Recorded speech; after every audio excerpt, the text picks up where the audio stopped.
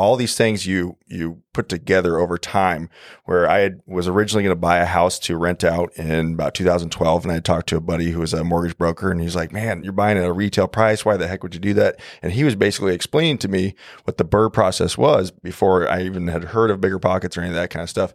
And so he had kind of put that little nugget in my head, and then moving forward and hearing different things and reading books and podcasts and everything.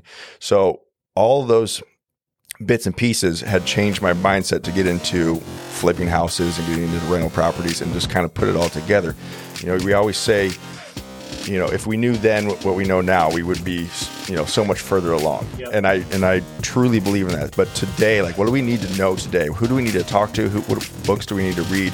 What do we need to know today that's going to exponentially grow us to the next thing? So in 12 months, you can't look back and go, well, I'm in the same place I was. Welcome to RIA Radio, episode 41 with Andy McCormick. Did I say that right? Yeah. Okay. Nailed it. It's not like it's Japanese. I mean, how can you mess up McCormick? I mean, no? You're listening to RIA Radio, the nationally trusted name in real estate investing. We dig deep to discover investors' why in real estate. If you want to skip all the BS and get in investors' heads, you're in the right spot. Be one of the thousands to check out RIARadio.com.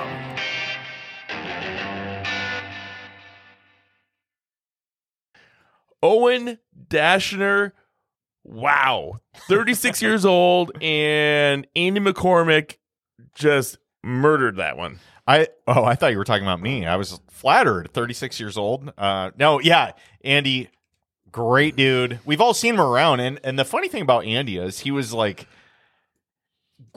Andy, okay, guys, if you're not watching this on video, Andy's a good-looking dude. Even dudes can acknowledge that he's a good-looking dude. I mean, right? old guys like this definitely check out guys like Andy. So Andy rolls up typically to the RIA and the Omaha Real Estate Meetup in a Lambo.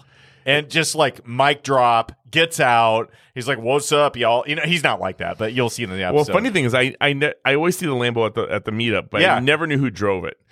And I always talked to Andy, but I had no idea who. I'm like, who's the guy that drives the Lambo here every time? Yeah, that's Andy. So he has. It's very funny though, and I'm a car guy, so I love. I know you are, and I'm not, but I appreciate. I know what a Lambo is. I mean, I'm the one that does the car washes every day, like a weirdo. Yeah. So Andy is.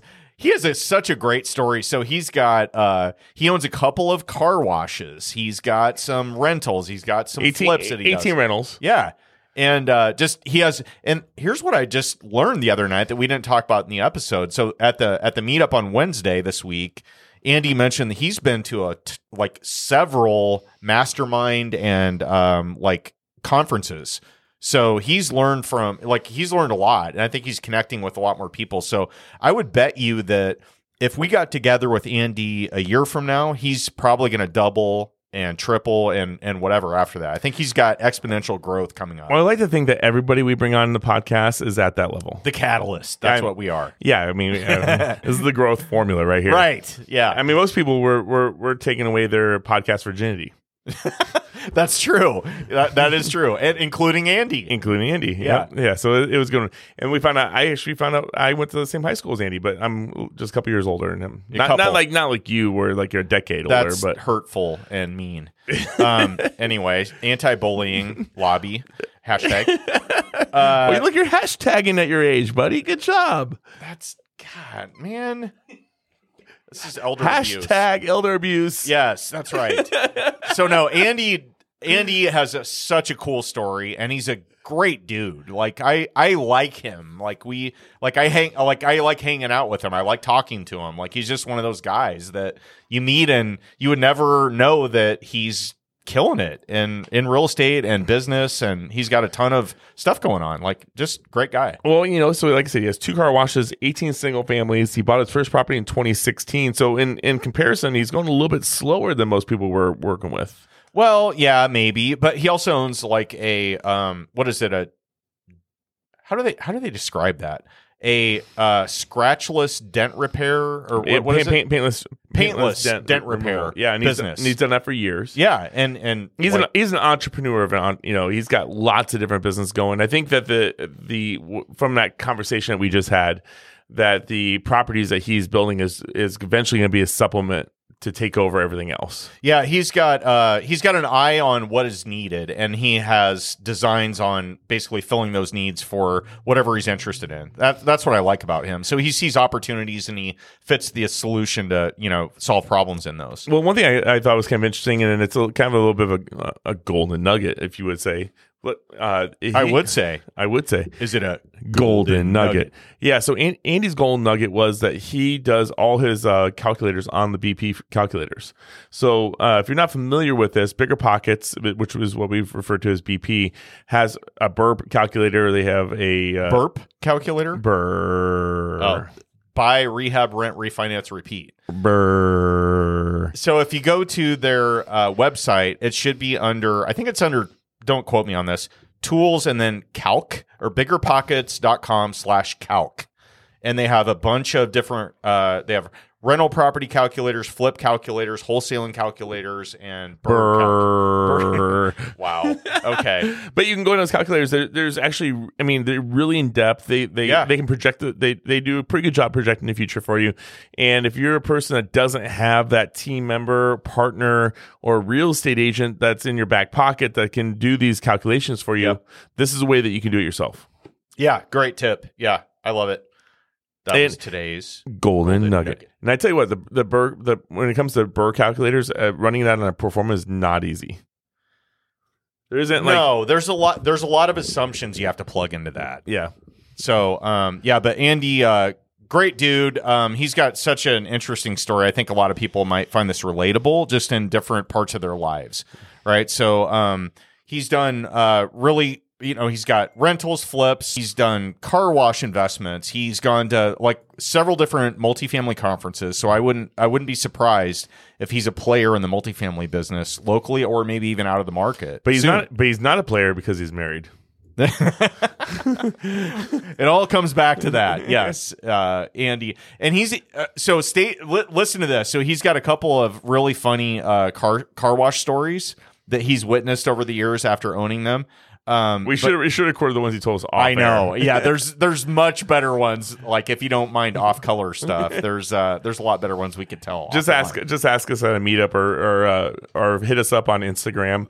And you got ODog24 over here. ODog2424. 2424, and then you can hit me up on the RIA Radio one, and we'll tell you some of those colorful stories. Yeah, love it. Tell me some about your meetings and things that you've been doing over the past week. Oh, so, okay. I found out who the mystery review was that we had, I think 3 weeks ago. It was the Owen Easy Lover. E. The Owen Lover. Yeah, the Owen. I don't think it was Owen Lover. That sounds weird. Owen Fanboy? No, it was it Owen Fanboy? No. It was something like that. Okay, so I got it right here. Owen Lover? That sounds... Here it is. He goes, the title is Download iTunes just to review this.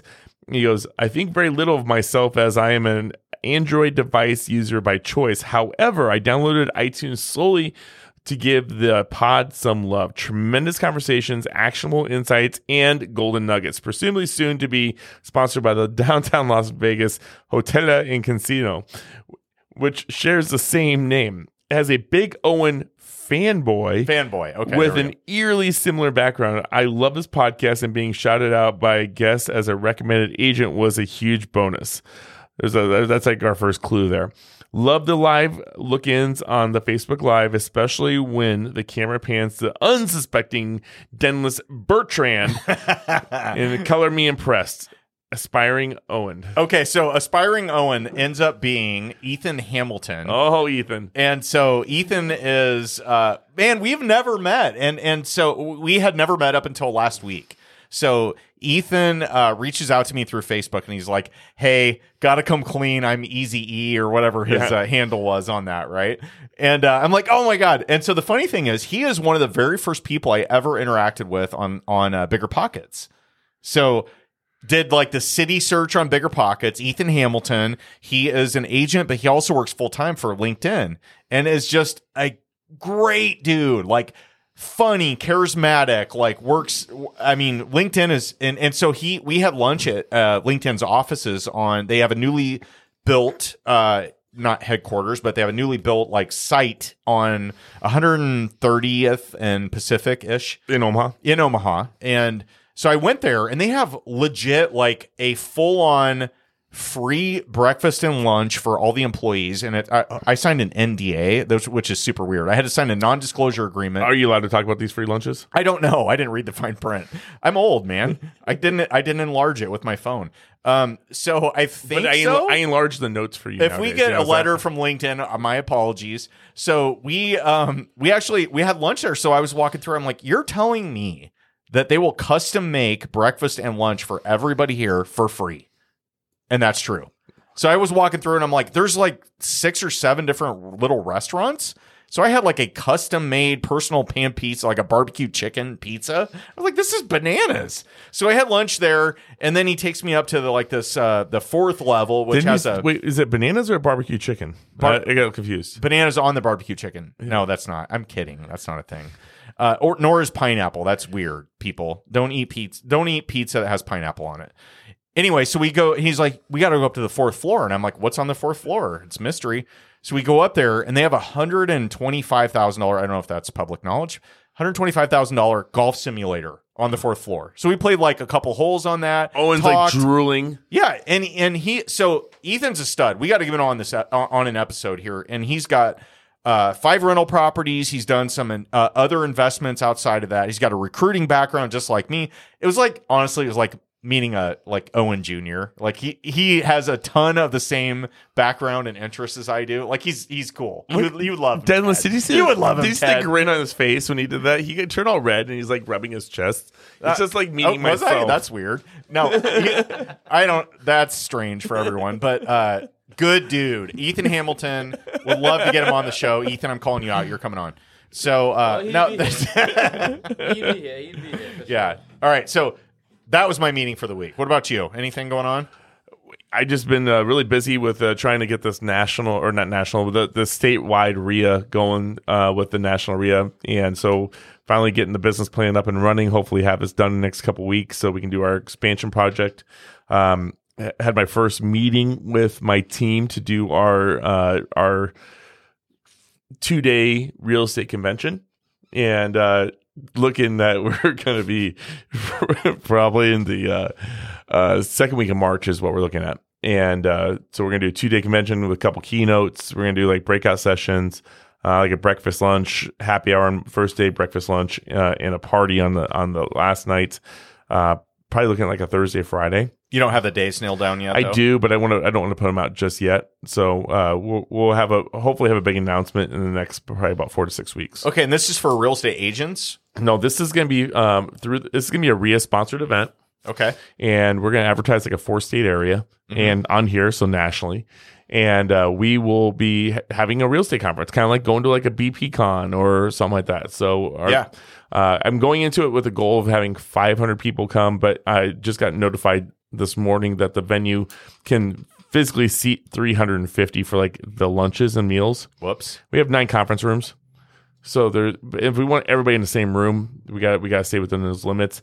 But my mentality is that, if we still stick with the same venue, but if we get to a point that we hit above 350 and then I'll look at a couple larger venues that are in town, because then I'll have the resources to be able to afford those.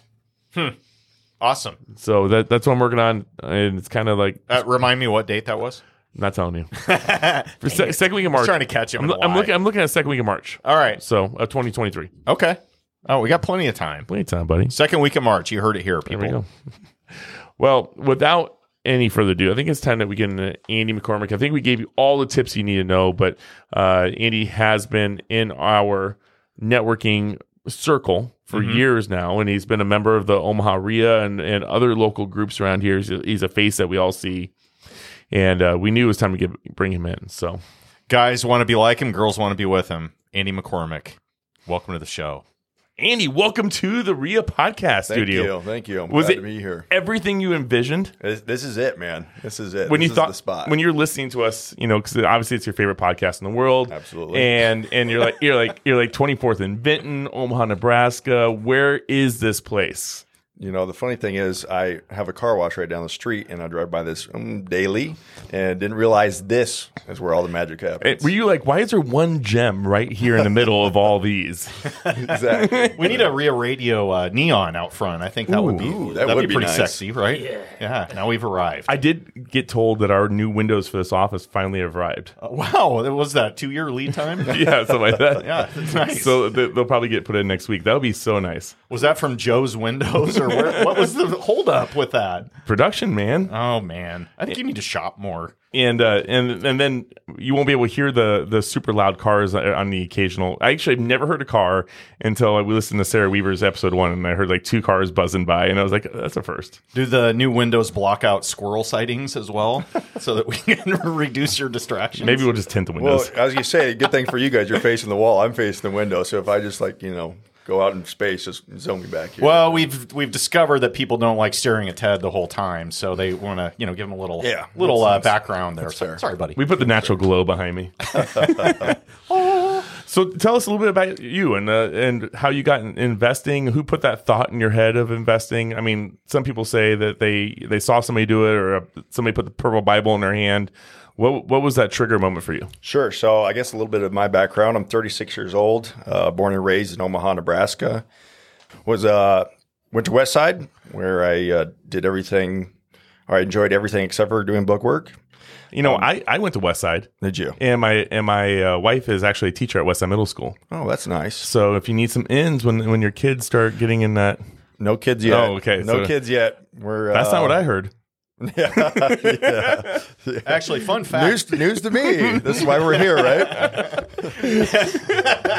This is like a Ricky Lake episode where they surprise people. And here's your baby daddy. You didn't know you're getting surprised. Great news. Good thing we got some whiskey in front of us. Why'd you go baby daddy? I don't know. That's the first thing that came to my head. It just reflects to his old life every time. I do not. Wow. Okay, we came in hot there. So you were saying West Side.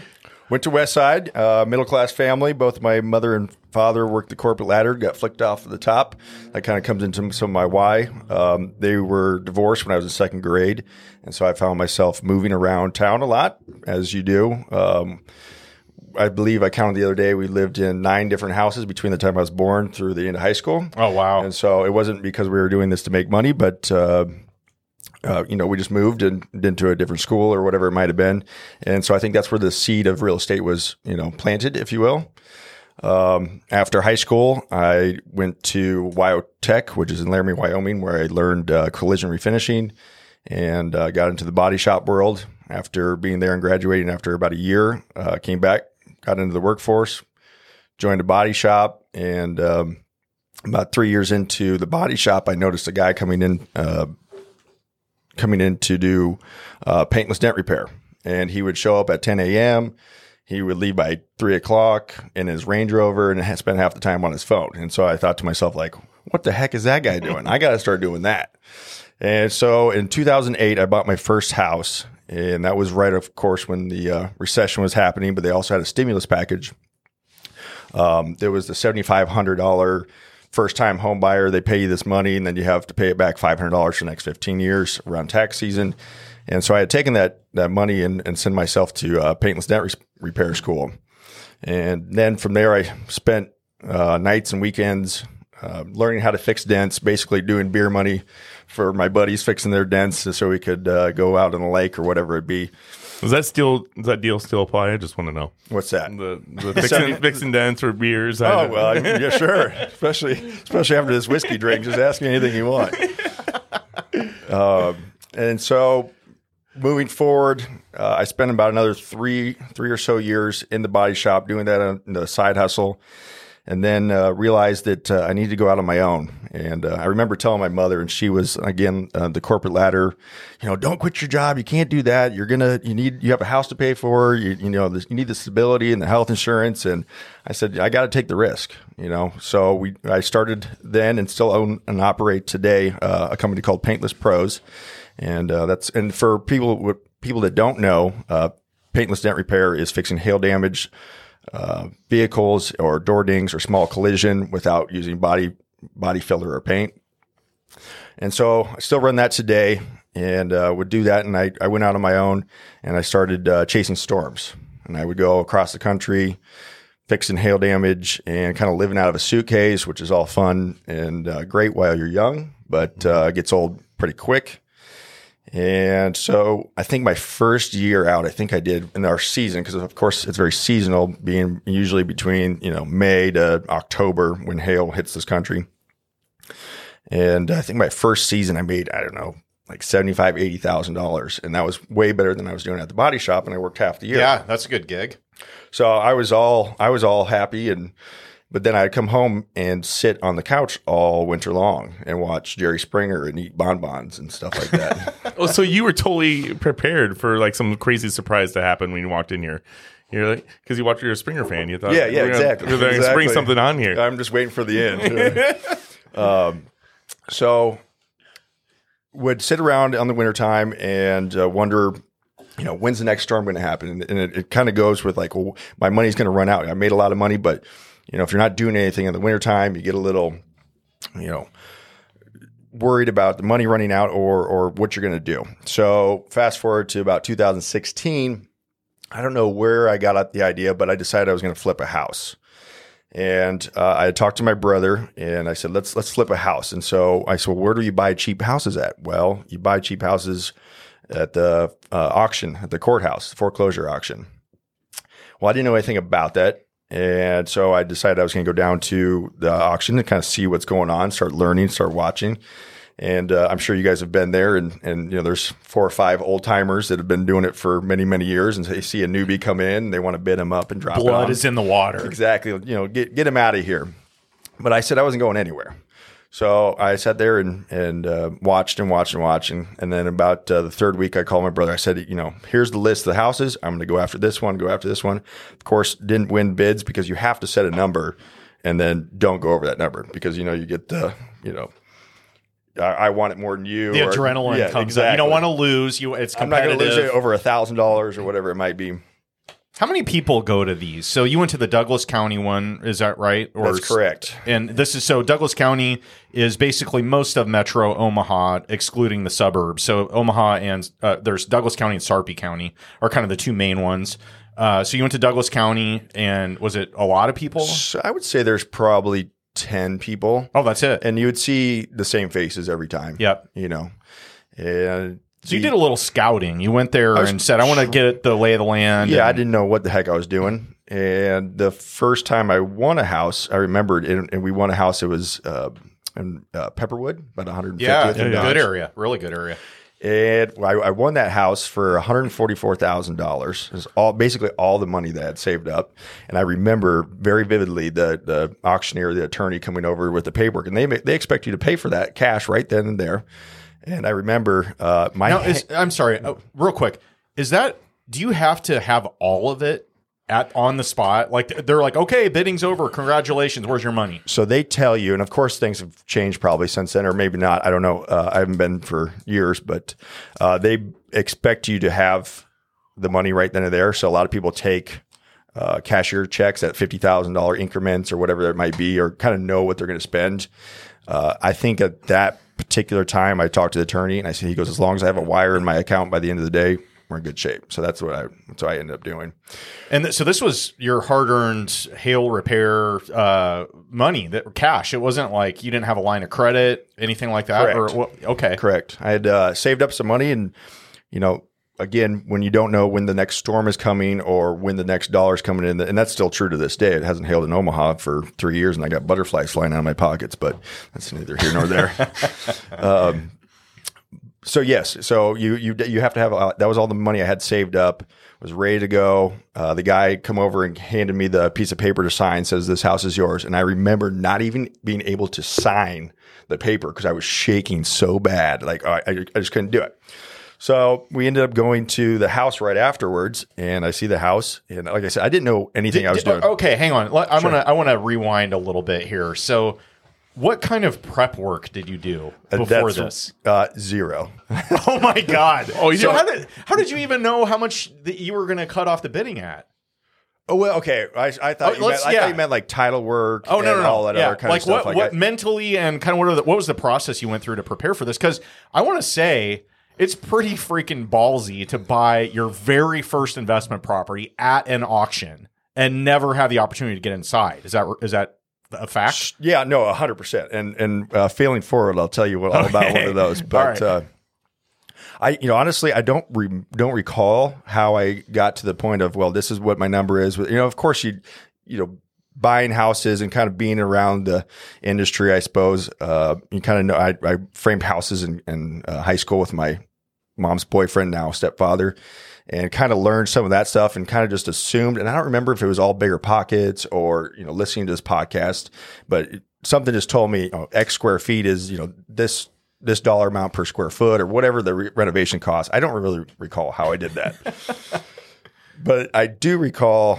going back to the house right after I got it, after I got the paperwork signed and got the wire over there, and I showed up to the house. I'm like, what am I going to do? And so were there people there? So the door was locked, and so then I was like, well, I guess I'll just call the cops. And the cops show up. They go, what do you want me to do? And they said, well, we can't go in there. I said, well, what if I kick the door down? Will you go in there? And so they kicked the door down. And they went inside and cleared the place, and they're like, it's all yours. And so I go inside, and I was like, this is like Twilight Zone. Were you like, Sergeant Johnson, wait, can you also change the locks? You're like, I don't have a contractor. I don't know what to do. So I had... and now I got to board up the door. Yeah, exactly. I did. I actually worried about that when I first kicked it in. And it was a nice house. Did you feel kind of like a badass, though? There you have cops surrounding you, and you're like getting to kick in a front door. That would be cool. I think I was still shaking from signing that paperwork or all that money away. The adrenaline hadn't worn off yet. So we go inside, and of course the families, it was a husband and wife that owned a winery, and I think they had put all their money into the winery and hadn't paid their bills. And anyway, I ended up leaving a note saying, hey, this is my house. I'll be back tomorrow. Be here. And so then I decided to go back the next day. Was all their stuff still there? All the stuff there. Was there a lot of wine? I mean, you could have taken there some was of that. actually a bunch of boxes of wine, and he had all kinds of letters, and I feel really bad. I mean, I don't want anybody to lose their stuff. But he had all kinds of letters all over the desk that basically stated we're coming for the house or foreclosure or whatever the heck. So I left a note, and then I decided to come back the next day, and I told him I'd be there, and he was there. And then I was a little reluctant to go inside because I don't know who this guy is. I mean, he could be like, Hannibal Lecter. Yeah. Yeah. I think I ended up taking a buddy with me, and we went inside, and I, sat down with him. I said, I'm sorry you fell on hard times, but this is my house, and get out, basically. And so I said, leave behind whatever you want to, do whatever you got to do, but we're coming in within like a week. Okay. So you gave him a week. I don't remember the exact timeline, but I know my brother, who's like 6'7", like 250 pounds. Was he who you brought with you? No, he didn't go with me there, but he was, I think, so eager to get started. He in the backyard was completely overgrown, and so we got a chainsaw, and he's back there knocking things down and like just turning up the radio. I'm like, dude, can you be a little bit more respectful here? But so you're like, this is my brother Johnny. He's going to be eating dinner here also with you. So after he finishes cutting these trees. 100%. So you didn't know official 30-day notice. You're just like sat down and like. Again, I had no idea what I'm doing, and he was nice enough to know that he needed to get out, and we helped him move some things. We actually broke like a stone with his last name on it when he asked us to carry it from the backyard to the truck, and we dropped. I mean, it was heavy, and we broke it, and he wasn't very happy, but.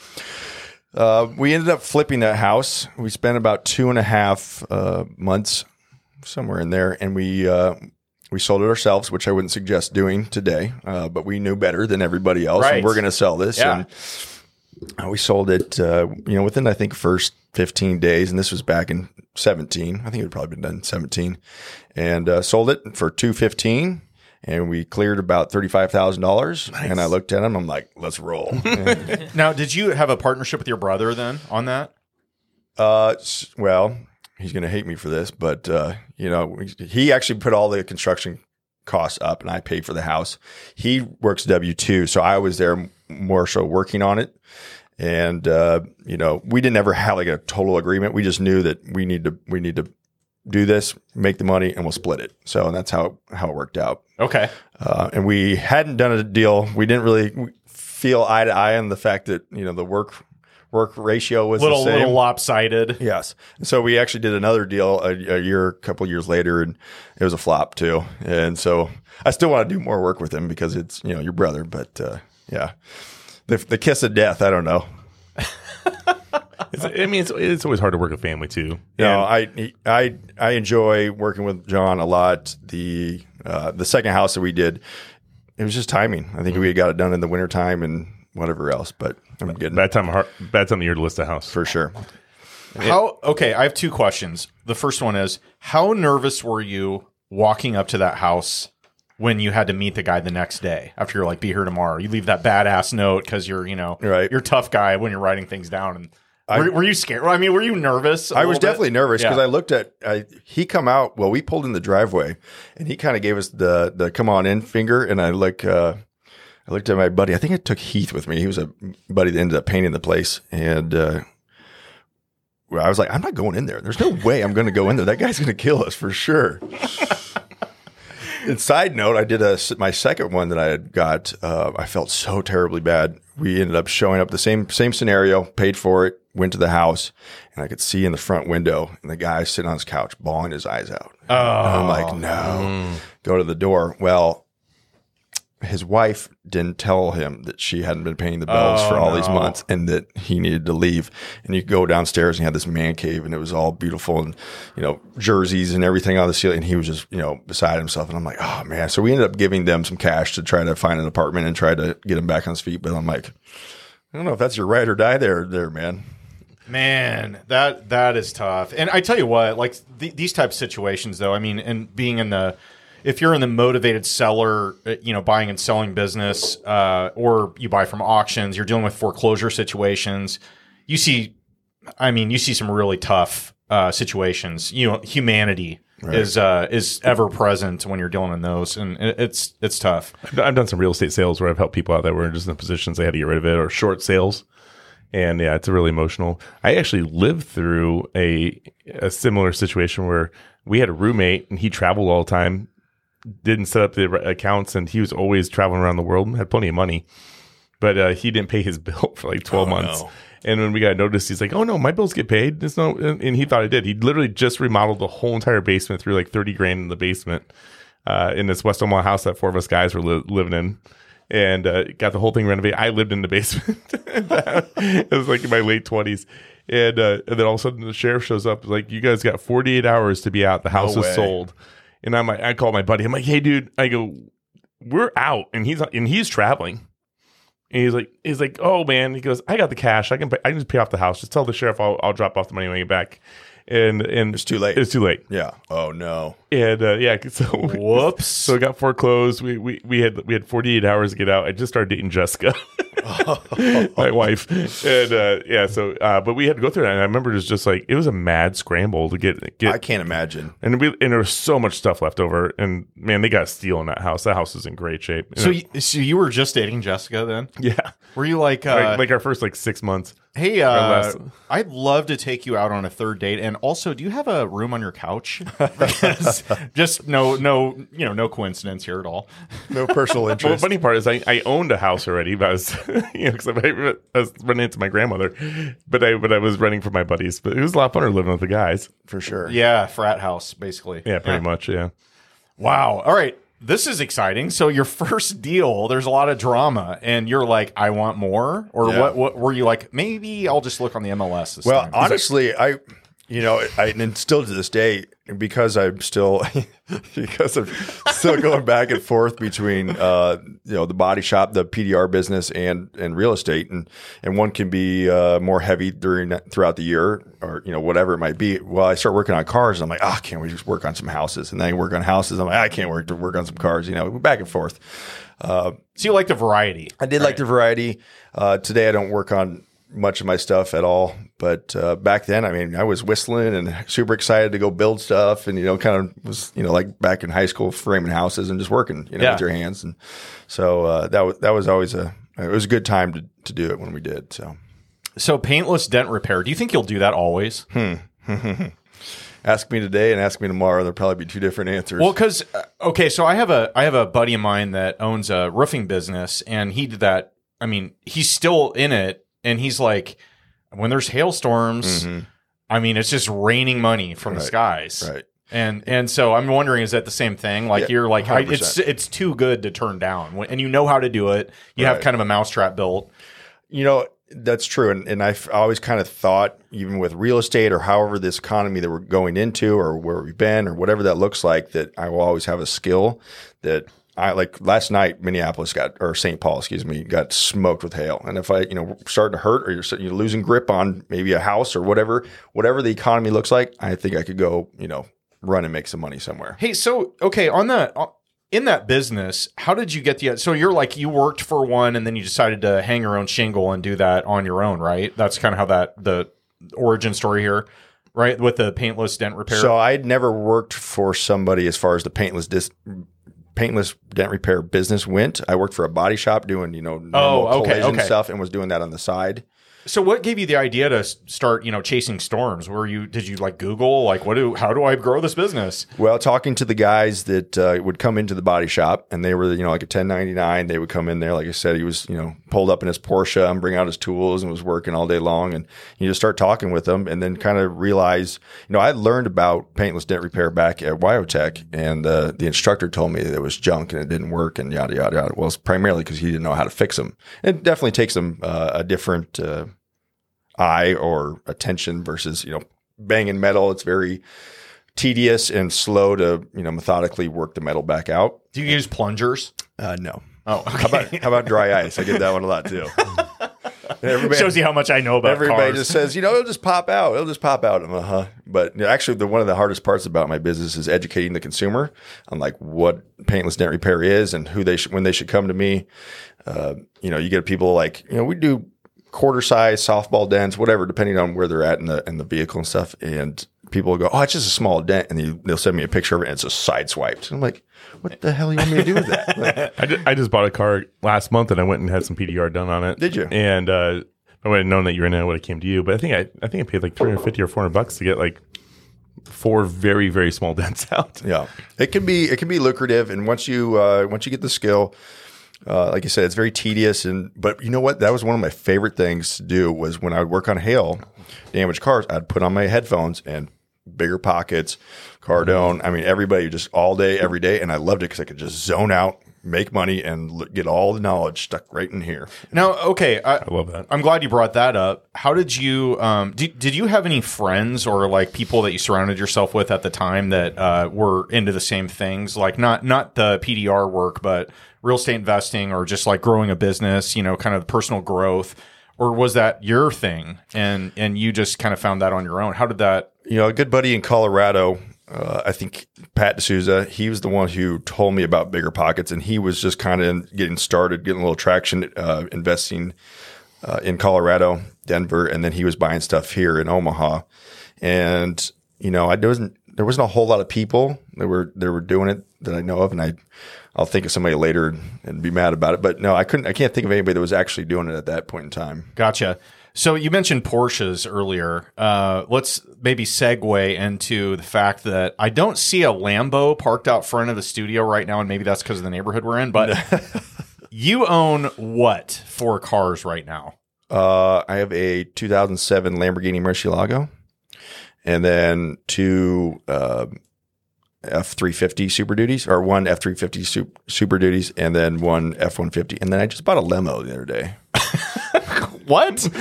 Well, I have a thing for black cars. Okay. And Let's explore this for a minute. Like, I want to peek behind the curtain. we should take it out for sure. Okay. We, and I shouldn't say this, but I was in my tenant's driveway for like 2 years. And I've always like I anything with a motor or wheels or anything I'm just like super excited about. Mm-hmm. And the neighbor had called and complained about this thing. I'm like, get lost. But one day he'd screwed something up in the plumbing. It cost me all kinds of money. But I was walking away like, you want to sell that thing? He goes, yeah, I'd sell it. And I said, okay, well, what do you want for it? He's like, $4,500. I'm like, I mean, it's vintage. It's a cream puff. If What you will. is it? What is it? It's a 2007 Lincoln Town Car, 28 feet. And actually, the interior is really nice. And I use that in quotations, but the exterior is pretty rough. Okay. But we know a guy. Yeah, I ain't putting any money. I've already put too much money into that thing. But the interior has a new interior, has all this laser light show. It's got subwoofers. Like, it is a blast. I put new tires on it, new battery. Tried to get it up and running, and then we took it out on St. Patty's Day and hit the town. It was just kind of fun. I figured if we're all going out to a concert, and you bring the wives or whatever that looks like, and we're all going to pay for Ubers. Well, why not just pay a driver the same amount of money, have them pick us up, and we'll go to the concert and drink the whole time. So I used to own a limo company. Did you? Yeah. So I used to have 3 Greyhound buses. Oh, wow. And we What? Yeah. You know that? No, I didn't know you had 3 buses. Yeah. So we had Greyhound buses, and we one of them we took and completely gutted out. We put all the leather seating in. We put keg taps in there. And then we would load people up, and then we would take people to Kansas City. We did this thing called a Kansas City Party Bus. And most times, so it was mainly bachelorette parties is what we did. But we did like a package fee. So you could, depending on how many people would stay in one room was the fee of it. But we'd make $78,000 on a 24-hour trip. Wow. And it was fun, and it was lucrative. And Why'd you get out? I had a really bad business partner, kind of story of my life. But I had a business partner I just was really struggled with businesses in the beginning because I was more the workhorse and not the money guy. Sure. So I just but this out of everything, this was my worst situation. He was a drunk, and honestly, his job was run the financials. I ran the business. Put fake DOT stickers on it. Oh. He also bought some junk cars and then insured them and put those insurances in there and put those plates on the vehicles. Yeah, that's not good. And I found out, this is off topic here, but I found out on a Halloween night where we had we had 40 airmen on there. And I ran into him. He was drunk, and he's like, I take all the risk. Well, long story short, we as soon as I found out that we were not legal, I ran right in there, pulled the registration, I'm looking at everything, and we were when we started. And I'm like, yeah. So he was stealing the money from the company and pocketing pretty much everything. Wow. So I told all those guys, I go, your trip is completely free, and I had my driver. I'm like, we're dropping them off. Go follow every rule and limit. I went back, dropped my keys off, and I said, you can pay me out when you sell everything else. And I went through and canceled everything and turned it all over to VIP limo. Wow. Dang. Wow. But I think you need to restart that business. I with agree. A better partner. VIP has a really nice 300 down there. I wanted to swap my piece of crap out of it for that one, but hey, just put new DOT stickers there on you go. There you go. So that'd been awesome though when we went down to see Owen in Lincoln because he presented last week. We should do that for sure. We should have hit you up and all pop down there in the limo. The problem with owning a limo is, everybody's like, hey, let me borrow that, which is fine. Can you drive us somewhere? And I'm like, no, the reason I bought a limo is So you don't have to drive. So You somebody don't would drive. drive my Yeah. ass around, not me drive you around. Exactly. So real quick, I have a good friend of mine. His name's Paul, and he was actually one of my very first multifamily mentors. And the very first multifamily property I bought was from him. I don't think he listens to these, but hopefully. No, he's great. We talk all the time still, just mostly text, but whatever. And he had this house where he had poker parties every week. There'd be 40 dudes that would show up. Sometimes women showed up too, but we would play tournaments, right? And cash games afterwards, and it was super fun. And he wasn't married at the time, but he had a limo and a limo bus. And he had a driver named Tony that he would just pay, $100 and be like, drive us around. And he'd just go in, that Tony would, and would sit at the end of the bar drinking soda water or whatever, and drive everybody around. But the very first trip I ever took was to Kansas City, like you were talking about, on this limo. and it breaks down in like Mound City or it might have been St. Joe. I don't think it was St. Joe. I think it was Mound City because there was like nothing around. And I don't remember what the deal was. It was like we were sitting there at this gas station for like 2 hours, and we were going to play in a poker tournament at the Ameristar down there. Anyway, finally got it fixed and whatever. But he talked about the same things. Like, you know, you would have this awesome thing, and then like you didn't have anybody to drive you around. They're like, oh, can I borrow your bus? Can I borrow your limo or whatever? It just got to be annoying. And I've also found that it's just like owning a boat. Which I did for many, you know, everybody comes and just thrashes it and then like, see you later. Yeah, it's like, oh, one more thing for me to clean. And so My dad always had a plaque on his boat, and it said, "This boat runs on gas, not thanks." right. But speaking, Bust out another 1,000. That's the boat acronym. these buses I had, I don't even remember how much, but they literally held 120 gallons of gas or more, right? So we had all 3 buses. We had 3 weddings the next day. Had them all loaded with gas. Somebody came and siphoned all the accounts. It's like an 08. And there's no gas gauges on those. I don't know if you know that. I did not. And so, at least on the older models. So none of them have gas gauges. All three of the drivers take off, and they all get, I don't even know, maybe 10 minutes out, and all of the buses break down. And they're big old Detroit diesels, and those you just can't put gas in and start. You have to take the filters off. They have to go to a shop to get running again. So, like, we had 3 weddings that we had to cancel. I mean, can you imagine? No. Oh my God, no. Oh, yeah. You can't just get them going. Yeah. But gas was at that time was like $4 for diesel. It was like when it was at its peak. Seems like now. Like now. Yeah. Okay. For those of you still interested in real estate investing, so Andy, you bought your first property at a foreclosure auction. You had some drama with the previous owner and current occupant. What was next for you? How did you keep going in that? You and your brother were kind of pumped after you sold the first one, made $35K? We did. I think it was 2017 then, and I bought a house from a guy who used to work at the body shop and was going to turn it into a rental. Started working on that. And then a hailstorm hit. 2017 was a big hailstorm. Pause. 100%. I remember being on the roof, like, you know, up there just, you know, pounding nails and putting a new flue in and, you know, super excited. That storm was crazy. Oh, it just destroyed things. And I remember because I wish for hail every time it hails, you know, or every time it storms. And, you know, watching Rusty Lord on the news. And he's like, oh, yeah, there's this much hail. And I'm like, you want it? You want it? Okay, no, less hail. Because if it gets too big, then it turns into a body shop thing. You can't do paintless dent repair. So we just need like the perfect hail to work on these cars. And again, I'm getting into the weeds here. So let's go back to real estate. No, actually, I have the exact opposite reaction whenever I'm watching the news and there's a real big, you know, storm event coming. Right. Because I'm like anxiety ridden, like, oh my God, please don't go through, you know, because I'll have like several flips that are about ready or ready to be listed, or maybe they are listed for sale. And I'm like, I do not have time and I don't want to deal with insurance claims and all that. And like, so I'm like laced with anxiety whenever I see that. And you're like on the opposite end of the spectrum. You're like, both please come downtown. Like, I'm both now because, you know, I have a lot of, I have about 10 rentals in the Benson area.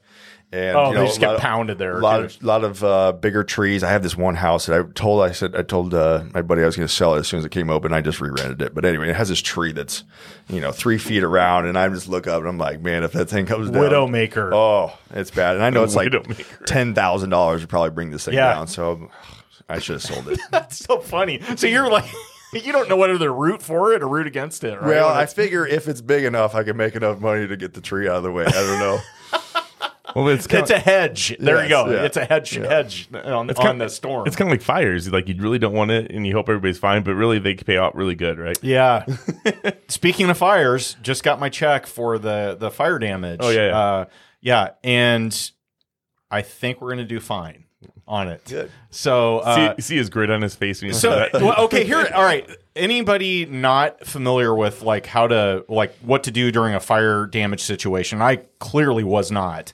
So you typically will open a claim, right, with your insurance provider, and they're going to assign a claims adjuster typically to your case. And then they're going to like relentlessly pester you at times that it's impossible to answer the phone. I found that like 7:30 at night or whatever, your phone, you're like, I'm not answering that. It's like a Houston number, right? So there's all these like rando numbers from all over the country. They assign a third-party claims adjuster, and then whoever's assigned to that, and they may even shift. So you're dealing with multiple people. Super frustrating. So we just did a claim on a fire damage, and it wasn't a big deal, but I had local company. Actually, is Paul Davis national? So National, yep. Yeah, so we had them, and I feel a little bit bad about this, but they came out and did a like scope of work and put a whole bid together on the remediation, and like they're typically going to be more than your typical contractor that you're going to hire or you work with regularly, right? But they do everything. They do everything. Yeah. They're going to get it back better than new. And more than nice likely. job. Yeah. And so what they typically will do is, depending on your policy and your carrier, I'm not an insurance dude or a tax person or attorney, or what other disclaimers do I have to throw out there? So they will. Here's how it went for me. So I had Paul Davis's bid. I submitted it to State Farm, and I said, "Hey, here's my bid from the contractor." Then State Farm's claims adjuster came out, and they met me at the property and did a walkthrough, and they did their own notes, and they reviewed the Paul Davis bid, which was very thorough. And they said, all right, we're going to issue you a check for the actual cash value, the ACV of your policy. And basically it ended up being a total, let's round it here, a total of $20,000 for the claim. And they issued an ACV check for $15,000. Right. So I got $15,000 check, and they will distribute the rest of it, which they call held back depreciation. So they basically say, okay, this stuff is old in this house and it's not worth what it would be if it was brand new. So we're going to depreciate the value of it. And this money we will release as soon as you sign a contract with the contractor that's going to do the work on the property. So they need to see a bid and all that. And then you give them the bid, and then they release the check, right? So that's where we're at right now in the process. And I actually had my kids over there doing demo a little bit. It was kind of funny, my daughters. But You just anyway, use them for Instagram likes. Yeah. So anyway, so that's that's a pretty recent deal for me. So fire claim, I've never been through it before, so hopefully somebody got something out of that. All right, Andy. So why don't we talk about what your portfolio looks like today? Okay. Currently, I own just 18 single-family residents and 2 car washes. Car washes. If you consider that real estate, I mean, it's kind of a business / real estate, if you will. But yeah, 2 car wash, self-serve. We're not the big tunnel guys that you see going up all over the city, but just the old school spray down car washes, where you'll catch me as a car guy, not in those tunnels that scratch your car. So come see us. Well, you actually ran my brother at one of your car washes. I did. Yeah. I mean, did you guys know each other through the real estate side? We did. I don't know. Well, of course, he's a car guy. I'm a car guy. He had his BMW inside the wash there, and I love German cars, and got to BSing with him a little bit. And then I don't know how the heck we got into real estate, but he's like, "Do you know Ted from Maria?" And I'm like, "Yeah." He goes, "That's my brother." I'm like, "Oh, cool, man." And then we talked a little bit more. Gave me his card. So he's into flooring right now. So that's great. Hopefully we can come up with some projects for him. But it's always kind of fun to go to his shop, because my buddies that have I'm a car guy, and so the buddies that have cars, they all take him over there. I'm like, "Oh, is this Chad's car? Is this Kelly's car?" And he's like, yeah. And so his garage has always got a handful of fun ones in there. Sure. All right, so 18 single-family rentals. Correct. Did you all right, and you flipped a few along the way, so correct? I've tried to do about 4 to 5 flips a year since starting, let's just say 17. Mm-hmm. Haven't always, my goal was always to get 10 rentals every year. And guess how long I've been in it and how many rentals I have? It has not worked. 2016, you said, right? Yeah. So, but we flipped properties. In the meantime, I had my good buddy Aaron Weiscarver quit his W-2 and come work with me, and basically was in charge of doing all the project manager, and he would do all the renovations and do all the repairs on rentals. Recently in the fall, Aaron had a terrible stroke. Oh no! Yeah, terrible. Knocked him on his butt, if you will. But he's back and kind of regaining all he's got going on. And, of course, changes life and your perspective a little bit. So, and of course, with the market the way it is, it's kind of been good that he's been able to take some time. I can't make the numbers work on anything. He's got the family going. So, we hope to get into some projects again here soon, but really in 2022, I haven't bought anything.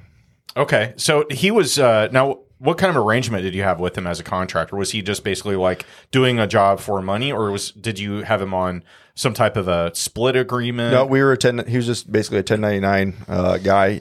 When he was always a heat and air guy from high school on up, and was really good at that. And he knows his stuff. Like he was like, "Oh, Andy, I don't know if I can do this. Like, I don't know how to tile. I don't know how to do this." I said, "Man, either did I. You just figure it out." And because you're so, 6 feet construction. yeah, no, he's actually really good. He's got an eye, and sometimes when I want to cut corners, he'll go, "No, dude, we're doing it right. We're doing it this way, and we're going to do it right." So yeah, he's been a big help, and love working with him. Next to your buddy all the time. So. All right, let's maybe spin through the 18 unit portfolio you have with single family. So you bought your first one at auction, had some excitement. What was your source for finding deals along the way? And I know you've mentioned you flipped a few and you've held a few. How did you find most of them, or did you have a common theme, or was it all over the place? So finding the deals, I would get a buddy saying here, or my aunt or uncle, or who, a person I used to work with would, "Hey, I got a house, I'm moving."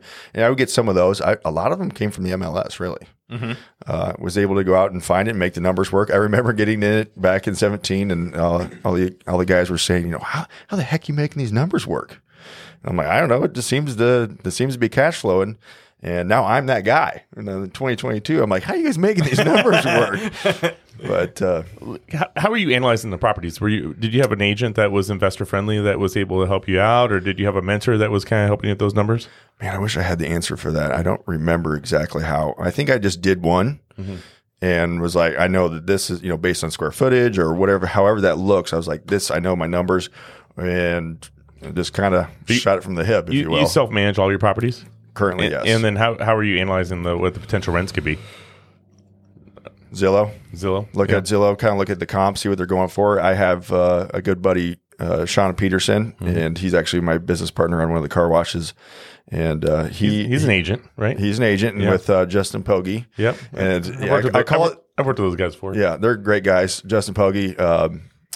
It kind of comes full circle. Justin Pogge dad owned that car wash, but. I call it the Pogge price, because whatever Pogge puts it on for a rental price, he gets it. And I'm like, how are you doing that? It should be like $1,200. You're getting $2,200. And so I kind of just would, bounce off comps and as far as what prices would come through and just kind of followed everybody else's lead. So it sounds like you almost internalized that knowledge, and you were able to make decisions not through like a spreadsheet or plugging stuff in. You're just like, I know that's going to work. I have a good feeling because I've analyzed this so much that you almost internalize it, if that makes sense. I would say so. I think getting started, you maybe use some of the bigger pockets calculators or some of those renovation calculators. That's a good gold nugget stick out there. There's good calculators on there. There is. And, I think after doing a couple of them, that, a appliance set is going to cost you $4,000. Yep. Or, you just kind of know, and you just can walk through the house real quick, and you just got to do a couple and it'll work out. All right. One thing I want to really talk about, and Ted and I have both mentioned that we want to dig into this, car washes. Why and how did you get into those? Well, it's funny because there's one down on 24th and G. And John Pogge, nicest guy in South Omaha. That's what he's known for. He owned about 4 or 5 of them, Justin's dad. And in 2018, Sean and Justin were going to sell the one on 24th and G. And he brings me down there and he goes, "Hey, you want to buy this thing?" I go, "Dude, what the hell am I going to do with a car wash? I don't know anything about car washes. Why would I get into this?" And so we passed. And then fast forward to 2019, late 2019, Sean calls me up, says, "John's going to sell his last car wash. You interested?" I said, "Well, I look at numbers. Like, I'm a numbers guy for sure. And I'll look at anything." And so he and I looked at it and we're like, man, this might actually work, And then we went and sat down with John and looked at the numbers and kind of said, what's your day-to-day look like? And, what does that look for us when we have different businesses and different things going on? Yeah. How much work am I buying? Exactly. Right? Exactly. And He had 3 employees at the time, which is a whole nother story because we caught 2 of them stealing from us when we got into that particular car wash. But we looked at it and we're like, you know what, we should do this. And now I wish I had 10 more of them. Now, who is the we? Is that Sean Peterson. Okay, so he's your business partner in the car wash? On that Vinton Street car wash, yes. Okay, and so you did kind of a joint venture? Yes. Did you form an LLC? We did. Okay. Well, we had actually had one single family residence. I forgot about that house together. This is such a funny business, isn't it? It really is. I forgot I have that house. Oh, that house is. Oh, I won't even go. But we ended up digging up the front yard one day, the day before Thanksgiving, and it decided because we realized we had a leak in the pipe, and so I have a tractor at home too, and I took out the backhoe and started digging this thing out, and then it started snowing and raining and all this stuff, and we looked at each other like, what are we doing here? It's like we got to fill this hole in before the city comes by. But it was Thanksgiving, muddy, and like I was leaving town, he was leaving town, and we ended up patching this thing back together, lead pipe. We just kind of like put 2 clamps in the damn thing, filled the hole back in with. Sorry, get into the weeds again, but yeah. I said, next year we're going to laugh about this. By the time it was terrible, you know. Wow. But it worked, and you probably saved yourself $15,000. Yes, we did. Oh, yeah. Yes, we did, for sure. Paid for that backhoe. Exactly. Exactly. All right, so they brought the car wash to you, and you're like, the second time around, they're like, okay, what do you think now? And you said, okay, I'll look at it. Numbers looked good. You brought it to your buddy. And he said, "Yeah, I'm in too." Yep. How did you guys know how to structure that deal? Did you do like just a joint venture? You brought the same money. What did the purchase look like? Like, how does that even work? I'm not familiar with it. I've never bought a car wash. We ended up using our same LLC that we had in the one particular house, the one house that we had together, and we just said we'll have the LLC. We're both 50-50 partners. We'll bring the same amount of money down. We bought that for $825,000. Wow. Which is funny because the bank, Charter West Bank, gave us the note on that. I hope that's right. I think that's right. Anyway, I'm sure they appreciate the shout out, even if they didn't do it. Sure, for sure. Anyway, so the guy who got us the loan basically was like, the appraiser came by and goes, "There's no self-serve car wash that's ever going to appraise for that."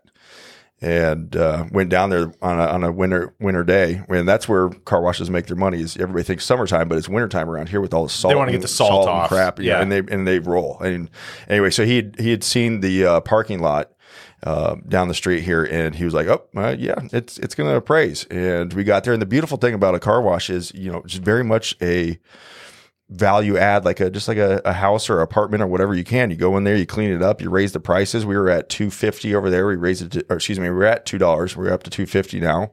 And, we cleaned it up, add some extra little features and whatnot, and the price, and now it's cash flowing like crazy. Okay, so this is a self spray, like you pull into a stall, you get out and you have the wand in your hand and you spray off the car. Is that it? Is Correct. That right? Yep. And so do they have vacuums there? We've got 6 vacuums. Okay. And then you have probably other little ShamWow you can buy over here for Yep, we do. We have a $10 or whatever vending machine for sure. Yeah. And okay, so and I remember asking you this. I think you and I had a conversation about a year, maybe a little longer than that ago. And you're like, my biggest problem is I need somebody that I can trust to go and empty the coin boxes. And I have to do that. Didn't you say 3 times a day during the really busy parts? Am I remembering this right? So when John Pogge owned it, that's what he did. He had in this particular car wash, it's like the Taj Mahal of car washes compared to my other one and the other ones I've been around town. We'll call it a garage mahal. Yeah, there you go. It's very nice. It has a mezzanine inside. It has an office, very clean. typically, most of the car washes around town, or the mechanical room is about the size of this room, maybe 10 by 6 or whatever we're in. This luxurious studio that you're in, yes. And this is for optimum sound quality. I believe it because you guys sound great.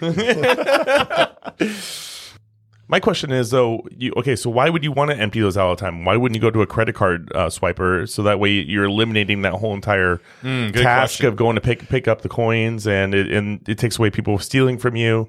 I mean, it seems like it'd be a no-brainer. Yes, 100%. We do have credit card machines, but out of the X amount of dollars we bring in every month, about... I don't think any IRS auditors listen to this episode. I should say that I didn't speak with my business partner about the podcast, so I can talk about the other one. How's that sound? Just out of respect to him. Yeah. We'll make all of our listeners sign a non-disclosure agreement. Let's just say out of the $25,000 it comes in, about a 20th of that is credit card machine. 25%. About 20th of $25,000 is only, so about $1,000 a month is coming in on credit cards. So going back to why we can't get the coins out of there, we now have a bigger hopper, so we don't have to do it. We want to be there as least amount as possible. We are in real estate because we want to be passive, and a car wash is not that passive. It is to a certain extent. We try to go there at least once a day to make sure everything's working. But Clean out the bays because the guy with the muddy truck isn't coming there, and you can't pull your nice car in there because there's so much mud. And it happens daily. And you guys are ever bored, just call me, and I got a car wash story of the day because I'm not kidding. Do you have a crazy car wash story to tell right now? Like, what's your craziest car? Is there any dead bodies you found in one or anything yet? We always like to know if there's dead bodies. There's no dead bodies thus far. Half the stories I can't tell you because they're not PG-13, if you will. But there's a lot of guys who, what am I going to do with this couch? I don't want anymore. I'm just going to put it in the car wash.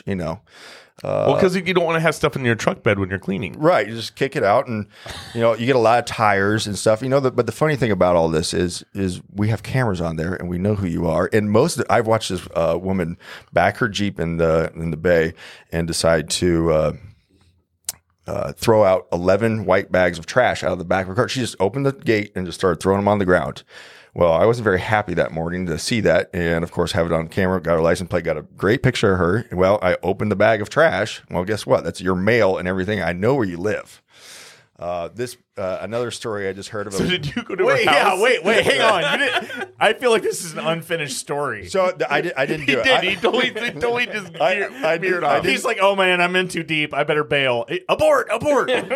I didn't do it. I was planning on it, but then You were planning on going to her house and emptying I was going to all put it the back on trash. top of her Jeep. Yeah. Yes. Oh my God. I didn't do it because I don't want, Yeah. You remember the cozy lawn guy that ended up on the news because they didn't pay his bill? Yes, I remember this. Yes, I remember it. He didn't pay his bill, so he went back and took all the yard clippings from that day's work and then jumped everything in this guy's front yard because he didn't pay the bills. That's brilliant. I love it. But it was caught on camera, and he was on the news. He got arrested. He did? Yeah. No, that's not That's right. illegal dumping.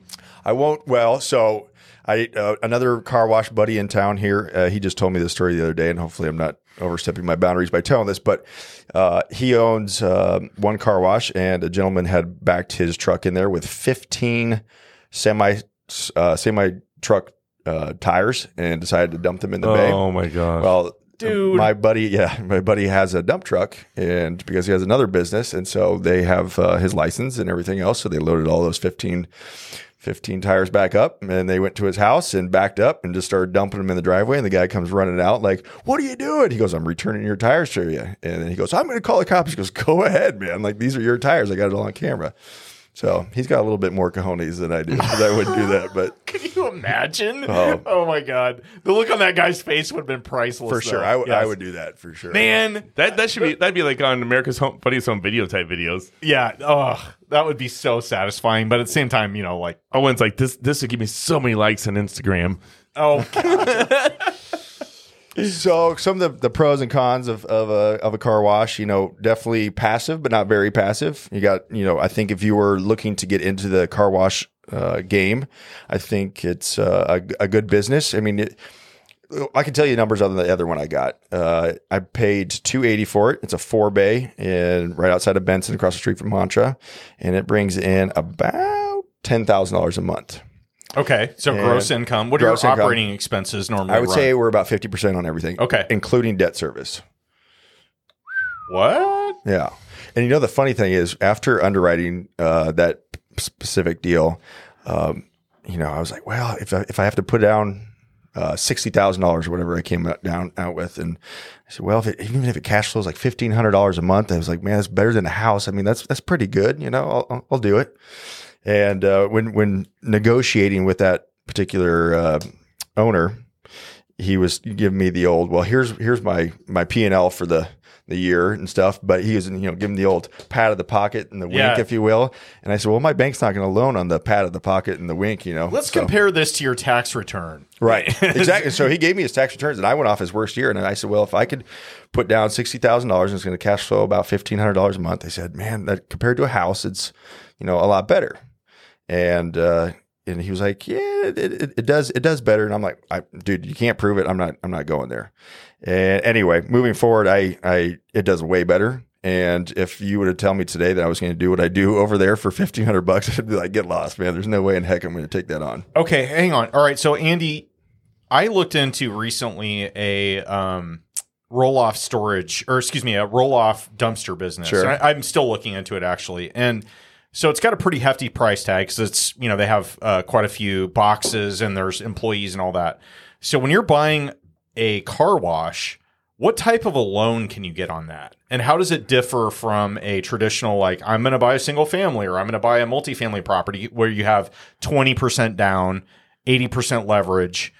What does that look like? Because do you have to get an SBA loan? You can. And actually, I've been trying to buy a couple other car washes in town, but I have the exact same exact financing that I get on houses. Is still 20% down, 20-year AM, 5-year balloon typically. I usually work with Melanie Stabin, Ray Grace, or Nate Lindley out at UBT Bank. Great people. Nice. But little unprompted shout out there. Sorry, I had to. No, I love it.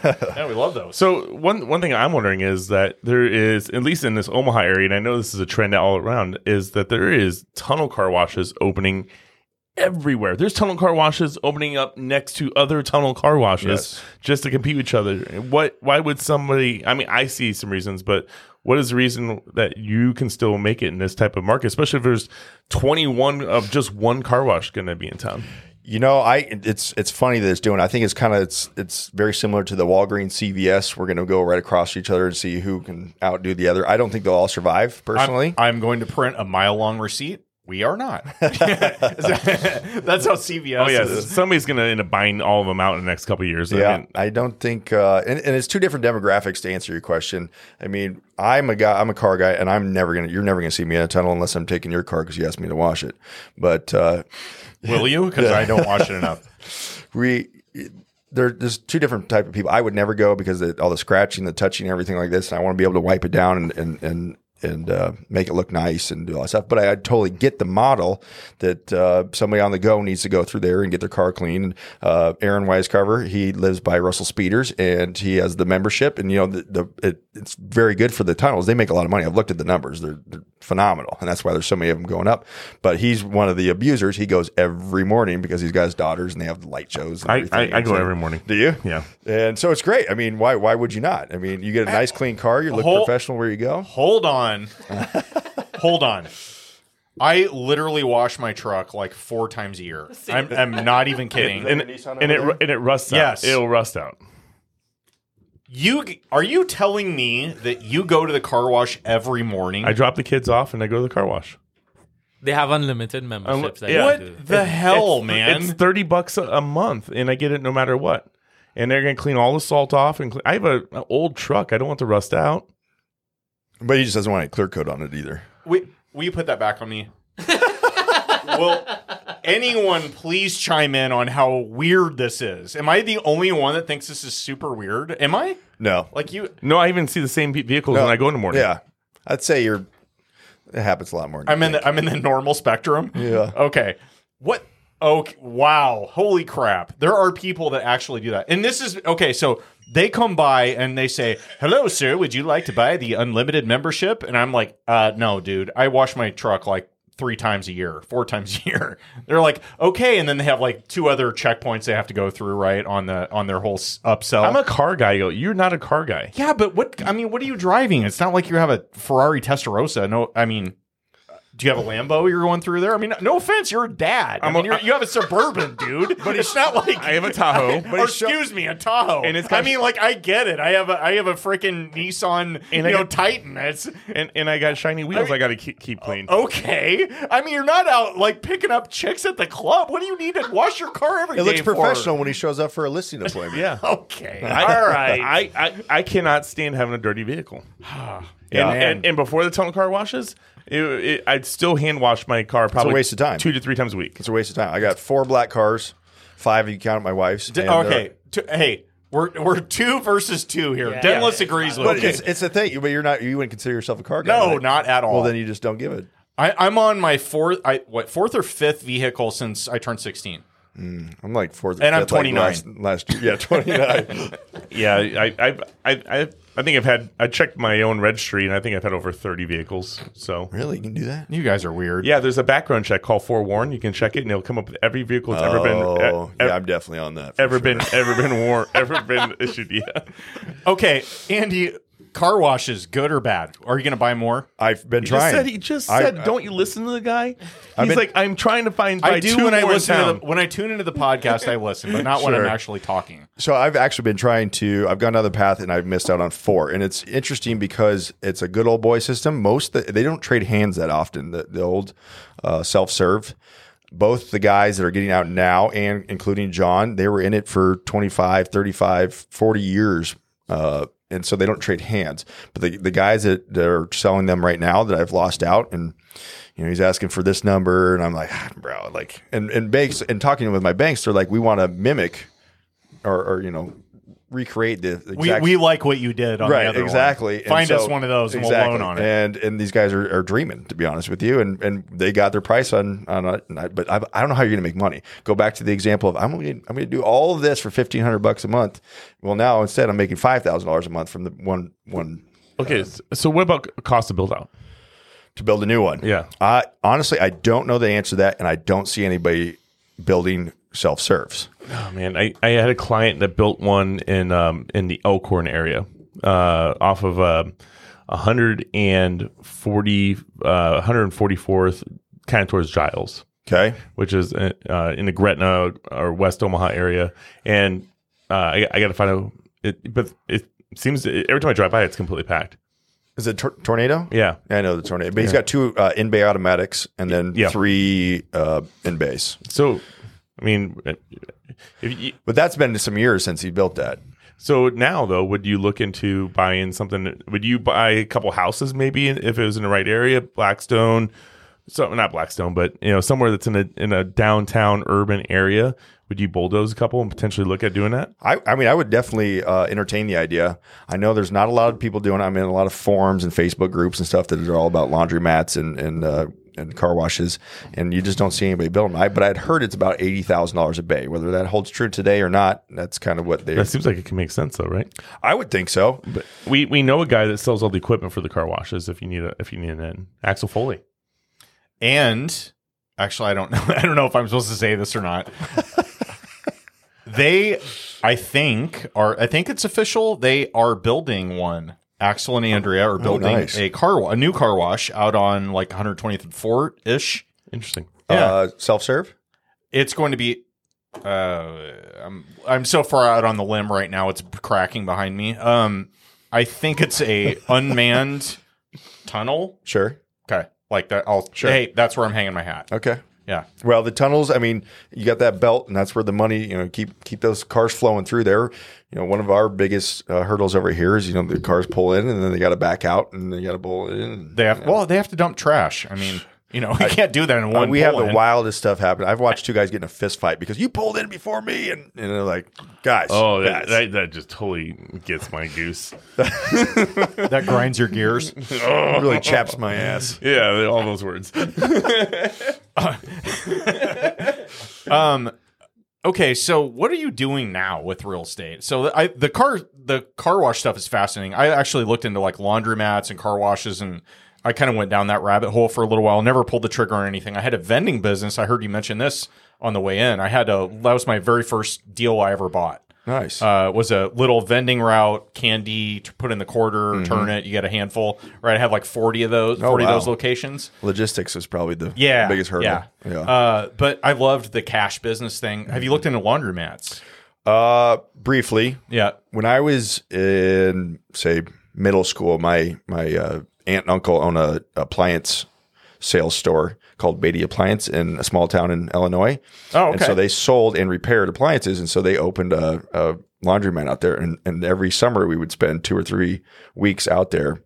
And part of our duty was to go clean the laundromat. Oh, geez. And these are people who can repair them and do it, but it was just the same thing with the car wash. You got to show up every day and empty the lints and take the quarters and all that. And they rolled their eyes. They got burned out. Yeah. And so ever since then, I've been a little hesitant. But there's guys that are car washes say laundromats are nothing, and vice versa. So okay, all right. Let's say you own a couple locations like you do, car washes, and it's a cash business, right? And people, my fear always was, you have people with sticky fingers, right? So they're going to come in. This is to your point, Ted, about converting it into a credit card. Like, is that not a thing? Are we not all cashless now, or have you found that you're just getting a much better ROI with people that are plugging quarters? No, we would love to have it be less on your equipment, everything that come through as far as getting rid of the coins, so we don't have to turn over, and we just love the credit cards. This particular area that we have this one, heavy cash. Heavy cash. Yeah, they don't have a lot of credit cards in this area, so it just is what it is. Sure. Okay. No, good stuff. Switching gears here, Ted, you want to take us into our... Yeah, well, I did have a question for you. So you have the growth happening with the car washes. You got your portfolio. You mentioned at one point that your goal was to add 10 units to your portfolio every year. Obviously, you said that that's kind of gone on the wayside just with the way life is going. I get that, because my goal for the last 2 years has just been to double my portfolio every year. That's nice, and I want to do that for 5 years. So, but what is your future look like? Like, where do you see yourself in 5, 10, 20 years? I say this, it's multifamily, is bigger multifamily, 60 units plus, and I say that, and I have no experience in it, but that's where I see, it's a big business. So it's where you see yourself. That's all that matters. If you want to compare the 2 car washes, we have one employee that goes over there and sweeps the lot and does all that stuff, but there's money to pay for him. If I had to hire somebody at the other one that's a little bit smaller, does about a third of the revenue, the money's not gone, but it's just like the returns are not great.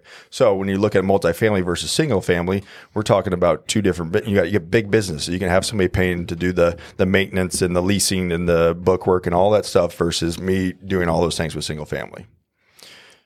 So multifamily is your next steps. That's my goal. That's where I'm headed. I'd like to try and buy something this year. We shall see. And you're pretty young. Do you think that you're going to be expanding a family in those future years? Do you think that is there generational wealth plans that you're kind of putting in your mind? Sure. For those of you not on video, he had a significant deer in headlights look on his face just now. I mean, if it's not your thing, it's not your thing. No, I think my wife, Cassie, beautiful wife, Cassie, we will have kids eventually. I don't know when that will be.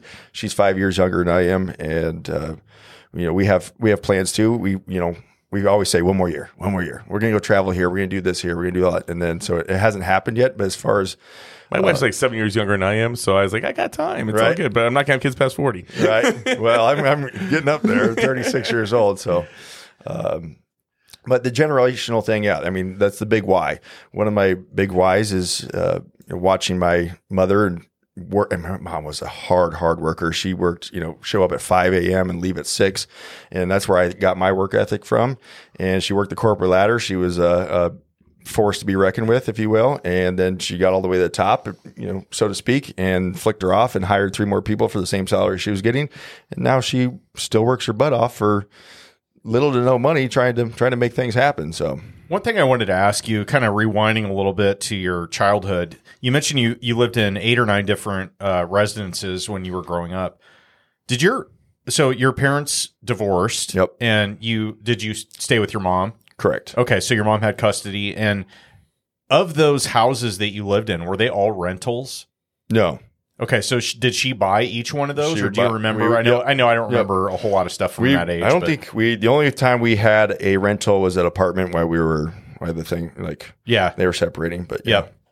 Huh. Okay, yeah, I was just curious on how that might have impacted your, outlook and kind of trajectory on what you were doing with, buying and selling and hanging on to stuff. So, yeah, it's always interesting. Your childhood kind of like has, it's a formative years. So. 100%.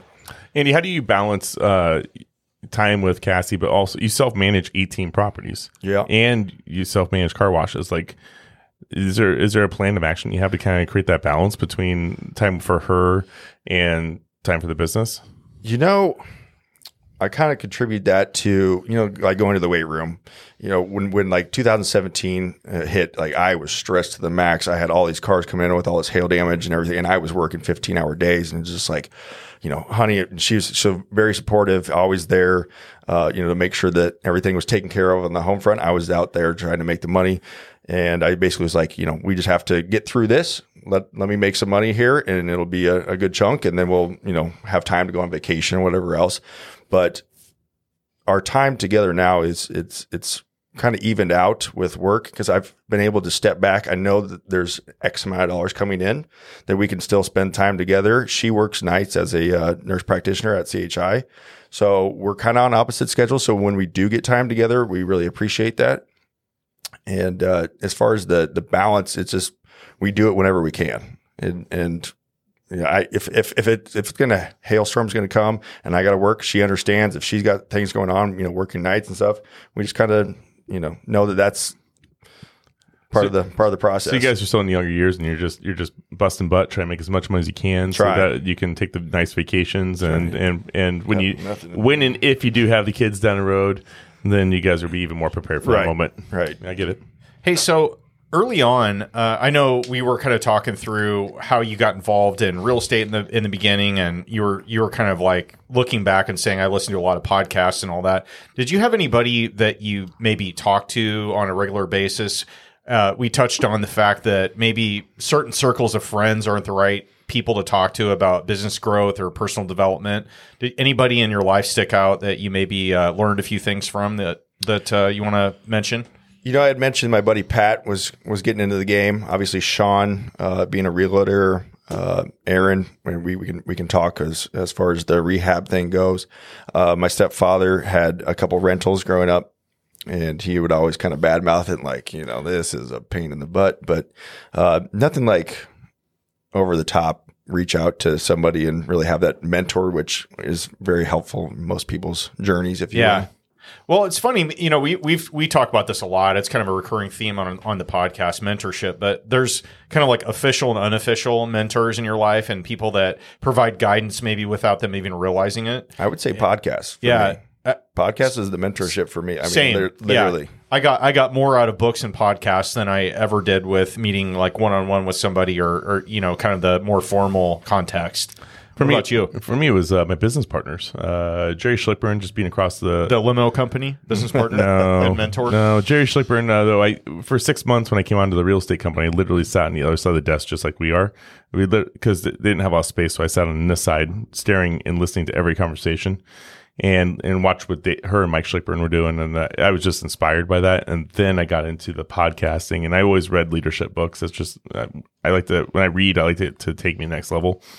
So that is what escalated me to kind of do more. But, yeah. Hey, there is something though. You mentioned earlier that you were hinting towards some really good stories, and maybe we can get into some of that in our Failing Forward.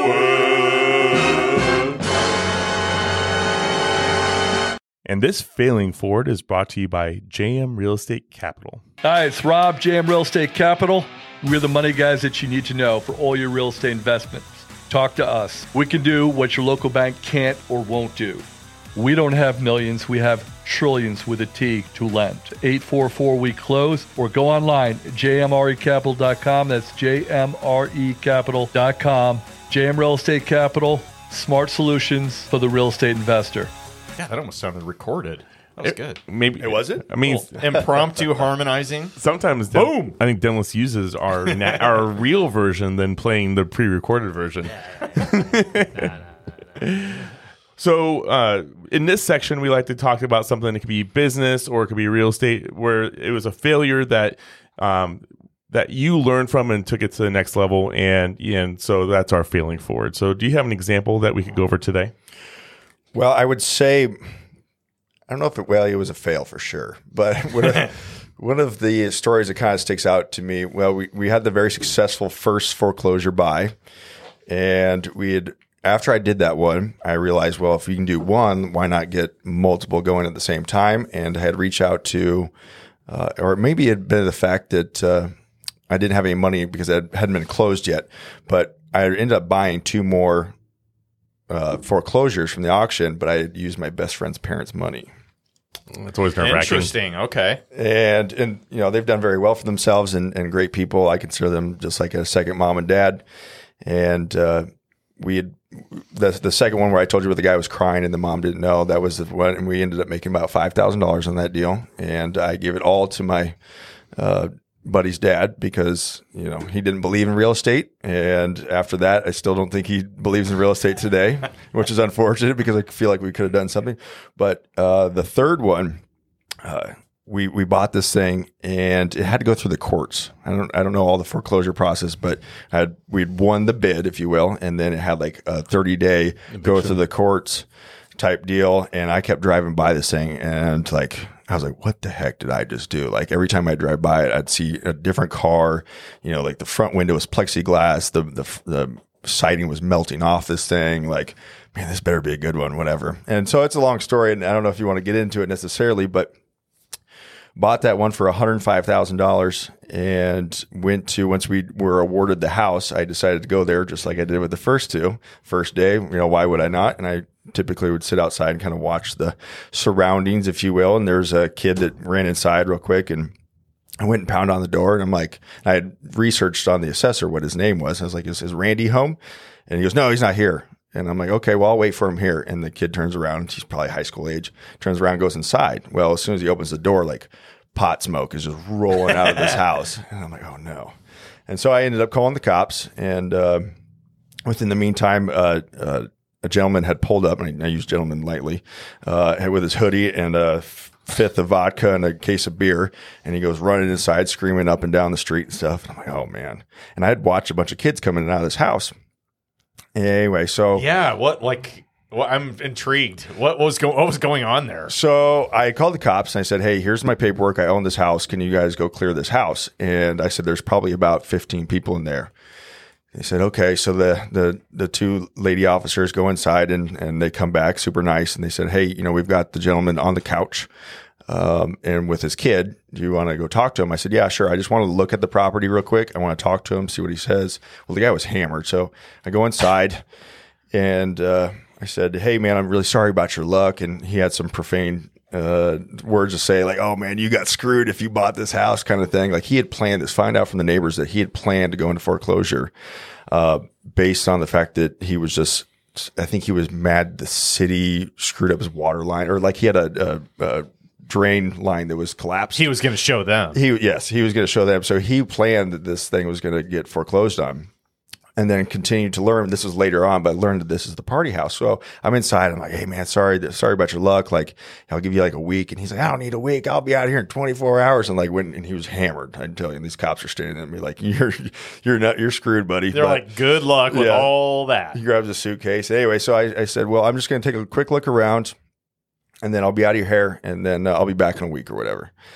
And so I looked at the one police officer. I said, have you looked around? Because she goes, no, it's just him and the kid. And I said, no. I said, okay, well, you go downstairs with me. So we go downstairs and this house has mold growing up to like doorknobs in every room, spray painted downstairs. There's dog feces all over the ground. There's an active leak coming from the sink, which is causing all this mold going on. And then you go into the back room and there's about 8 kids hiding back there, trying to like hide from the police. And it's all high school kids. And this is all like during the day. And the dad was buying them booze. And so they would all come there and drink and smoke pot and do all this, party kids, if you will.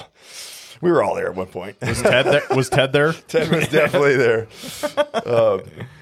And so the police officer, of course, was extremely upset. And she says, you get your butts upstairs. We're calling all your parents and whatever else. And I go upstairs and I'm like, man, like, you police officers take care of this. Thank you very much. I'll be back in a week. And I ended up taking a buddy of mine who was state trooper back with me because that one was a little bit different than the other. Well, I go there and they had taken everything he needed out of there.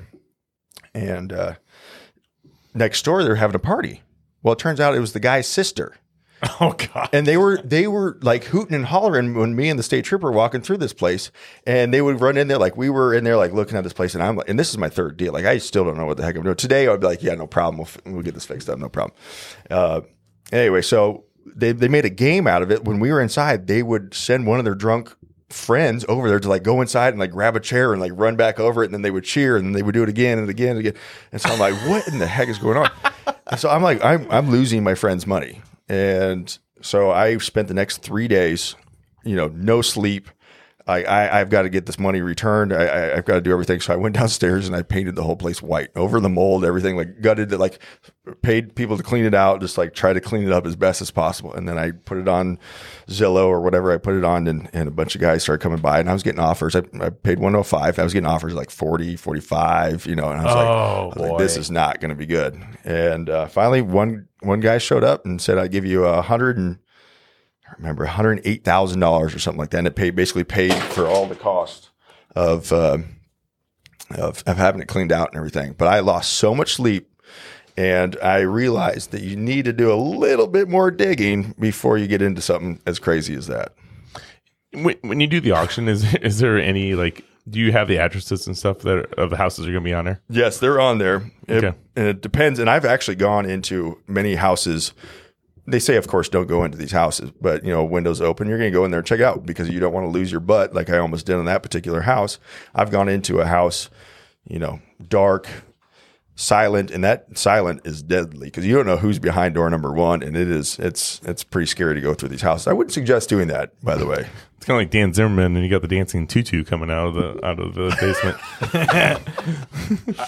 Hey, real quick. So I have a buddy of mine that he's a farm manager in rural Iowa. So like Silver City, Iowa, he has a place there and he manages farms for people, right? So it's kind of like real estate. You pay a property manager. He manages, people that do the farming and so forth, distributes he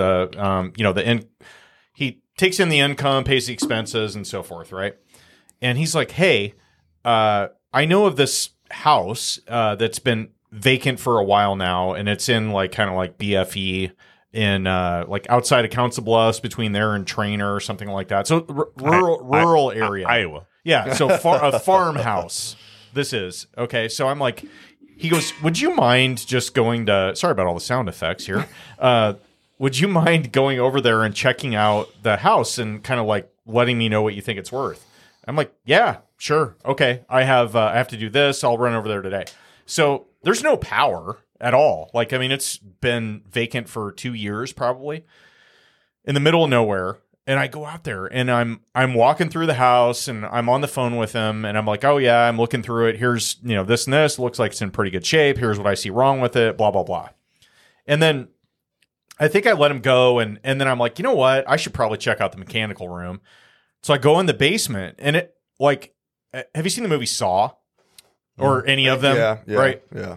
It was kind of like that. So I walk down in the basement and I'm like looking around and I'm thinking to myself at the time, I have a mag light, like a flashlight, and I'm looking around and I'm not feeling any fear at all. I as far as the place is abandoned, no big deal, not any, no sweat.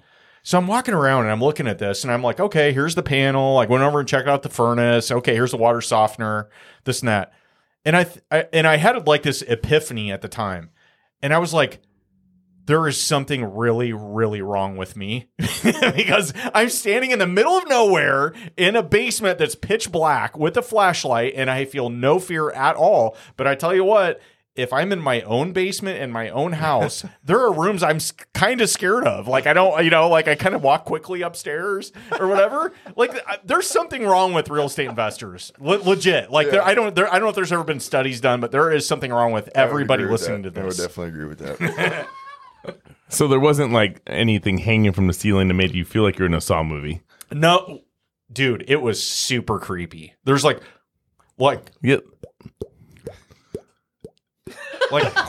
water dripping. I was trying to do that sound effect. Dennis might need some help. It with worked out But well. like, there's water slowly dripping, and like shadows everywhere, and like cobwebs, and like when he says there's saw, no torture room if that's what you're that's getting exactly what I thought you meant. I thought you were going to tell me that No, there's some weird stuff, man, that I couldn't explain. I didn't really Fearless. know what I was looking at. I'm like, okay, is this something to deal with farming? I don't know. Maybe it's stretching people and taking their skin off. Could also be that. There was an old house that I sold. It was actually Ruben's house. We talked about this, the Turley house, one that they stole the air conditionings out of. Ruben Gomez. Anyway, long story short, I was the listing agent on this thing, and I went down to the basement, and I'm like, God, and I just had this sick, eerie, creepy feeling in this basement. Oh yeah, yeah. And no kidding, I find out and I was like, I gotta get out of here. It's like antsy, and then you go into one room that's just got this weird concrete table. Well, it was a mortuary back in the day. Oh. And they did embalments in the basement. And I'm like, no wonder I didn't like it down there. just felt it. I was like, oh, this is so uncomfortable. I just told this story recently. So I dated this girl in college that she lived in a converted, it used to be a funeral home, right? And they converted it into like a 5-unit. And there were all these like, softball and volleyball girls that would rent this place. And so I dated the girl that lived on the bottom level, and there was this elevator, but it was like they called it a dumbwaiter, so you had to actually like pull a rope. Oh yeah. And that's how they got the body from the main level to the basement and vice versa. And there was actually an embalming table down there. Wow. So good times. Wow. Yeah. Okay. That is a great feeling forward. We got some good content out of that one. So hey, but it is about that time. We're almost out of time. Let's get into the OT with Owen and Ted. All right. So, Andy, in this section, Andrew, we are going to cover the same questions we talk to every guest about. And these are kind of rapid fire. So let us know what you got. All right. Sure. All right. First question. How were you able to change your mindset to get started in real estate investing? I don't know if there was one thing that changed my mind. To me, it's all these little different bits and pieces that you learn to change your mindset. Like I might have a conversation with this person or that person, or hear this from this book. I don't know if that's answering your question, but I'm just saying that all these things you put together over time, where I was originally going to buy a house to rent out in about 2012. And I talked to a buddy who was a mortgage broker, and he's like, man, you're buying at a retail price. Why the heck would you do that? And he was basically explaining to me what the BRRRR process was before I even had heard of Bigger Pockets or any of that kind of stuff. And so he had kind of put that little nugget in my head, and then moving forward and hearing different things and reading books and podcasts and everything. So all those bits and pieces had changed my mindset to get into flipping houses and getting into the rental properties and just kind of put it all together. We always say, if we knew then what we know now, we would be, so much further along. Yep. And I truly believe in that. But today, like, what do we need to know today? Who do we need to talk to? What books do we need to read? What do we need to know today that's going to exponentially grow us to the next thing? So in 12 months, you can't look back and go, well, I'm in the same place I was. What I love about that is it's kind of a contrast between the skeptical mind and the curious mind. So if you're walking around and talking to people just in your everyday life, and you find out maybe you're talking to somebody that's a successful businessman or real estate investor or owns car washes, instead of immediately defaulting to, I can't do that, that'll never work, or, having that skeptical voice in your head that says, don't do that. That's a bad idea. You have an open mind and you say, I've never explored that. Let me look into it further. And then maybe you listen to a podcast on it. Maybe you go further down the rabbit hole and say, you know what? I could do that. That guy did it. Why can't I? So I like that, in that I think you're leaving yourself open to other ideas when you may be focused on things, but you are looking to expand. Does that make sense? Yep. Yeah. I like that. I got to tell you, though, if I could look back and give myself one piece of advice, it'd be understanding hard money a little bit better.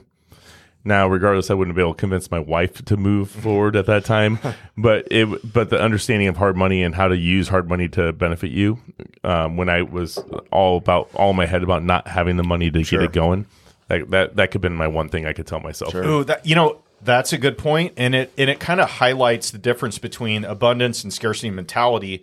Where in abundance mentality, you say, "How can I do it?" Mm-hmm. And you might look at hard money as a tool, and you say, that's going to cost me $5,000. Great, because it's going to make me make 20 or 15 or 10 or whatever the number is.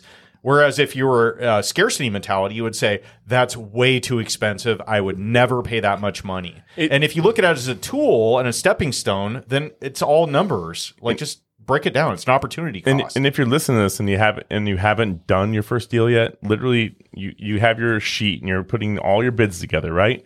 And you got your contractor and you got your landscaper and what you're going to do yourself, but also put a line in there that just says my loan cost. It's a line item. It's a line item, and look at the big total on the bottom, and you can move forward and you can do this. Would you pay $5,000 to make $20,000? I already did. So, what kind of passions or hobbies do you have? I like anything with a motor or wheels, like I mentioned earlier. Yep. I high five you. Yeah. I've had 4 Mustangs. You know, I've always been a Mustang guy. I've never had a Lambo, but you know, I'm still young. I like boating, anything with water. We've got a pool in the backyard, so we like to entertain. Just, you know, kind of get out and let loose a little bit. I like to golf. I'm not very good, so I'm not playing with you because you'll be like, no way. He's actually really fun to play with, and I suck really bad. Yeah. I fell 2 years ago cleaning or painting my pool and hurt my shoulder, so that's my excuse today that I'm terrible. God, I had used to that be excuse halfway too. decent, Yeah, but, my yeah. shoulder. What is your favorite podcast or podcasts currently? I always got to go to Bigger Pockets. Everybody does. Are you caught up? I am not. You know what? Honestly, Say it because I have something to say. Yeah. it's since Brandon left. I haven't been there.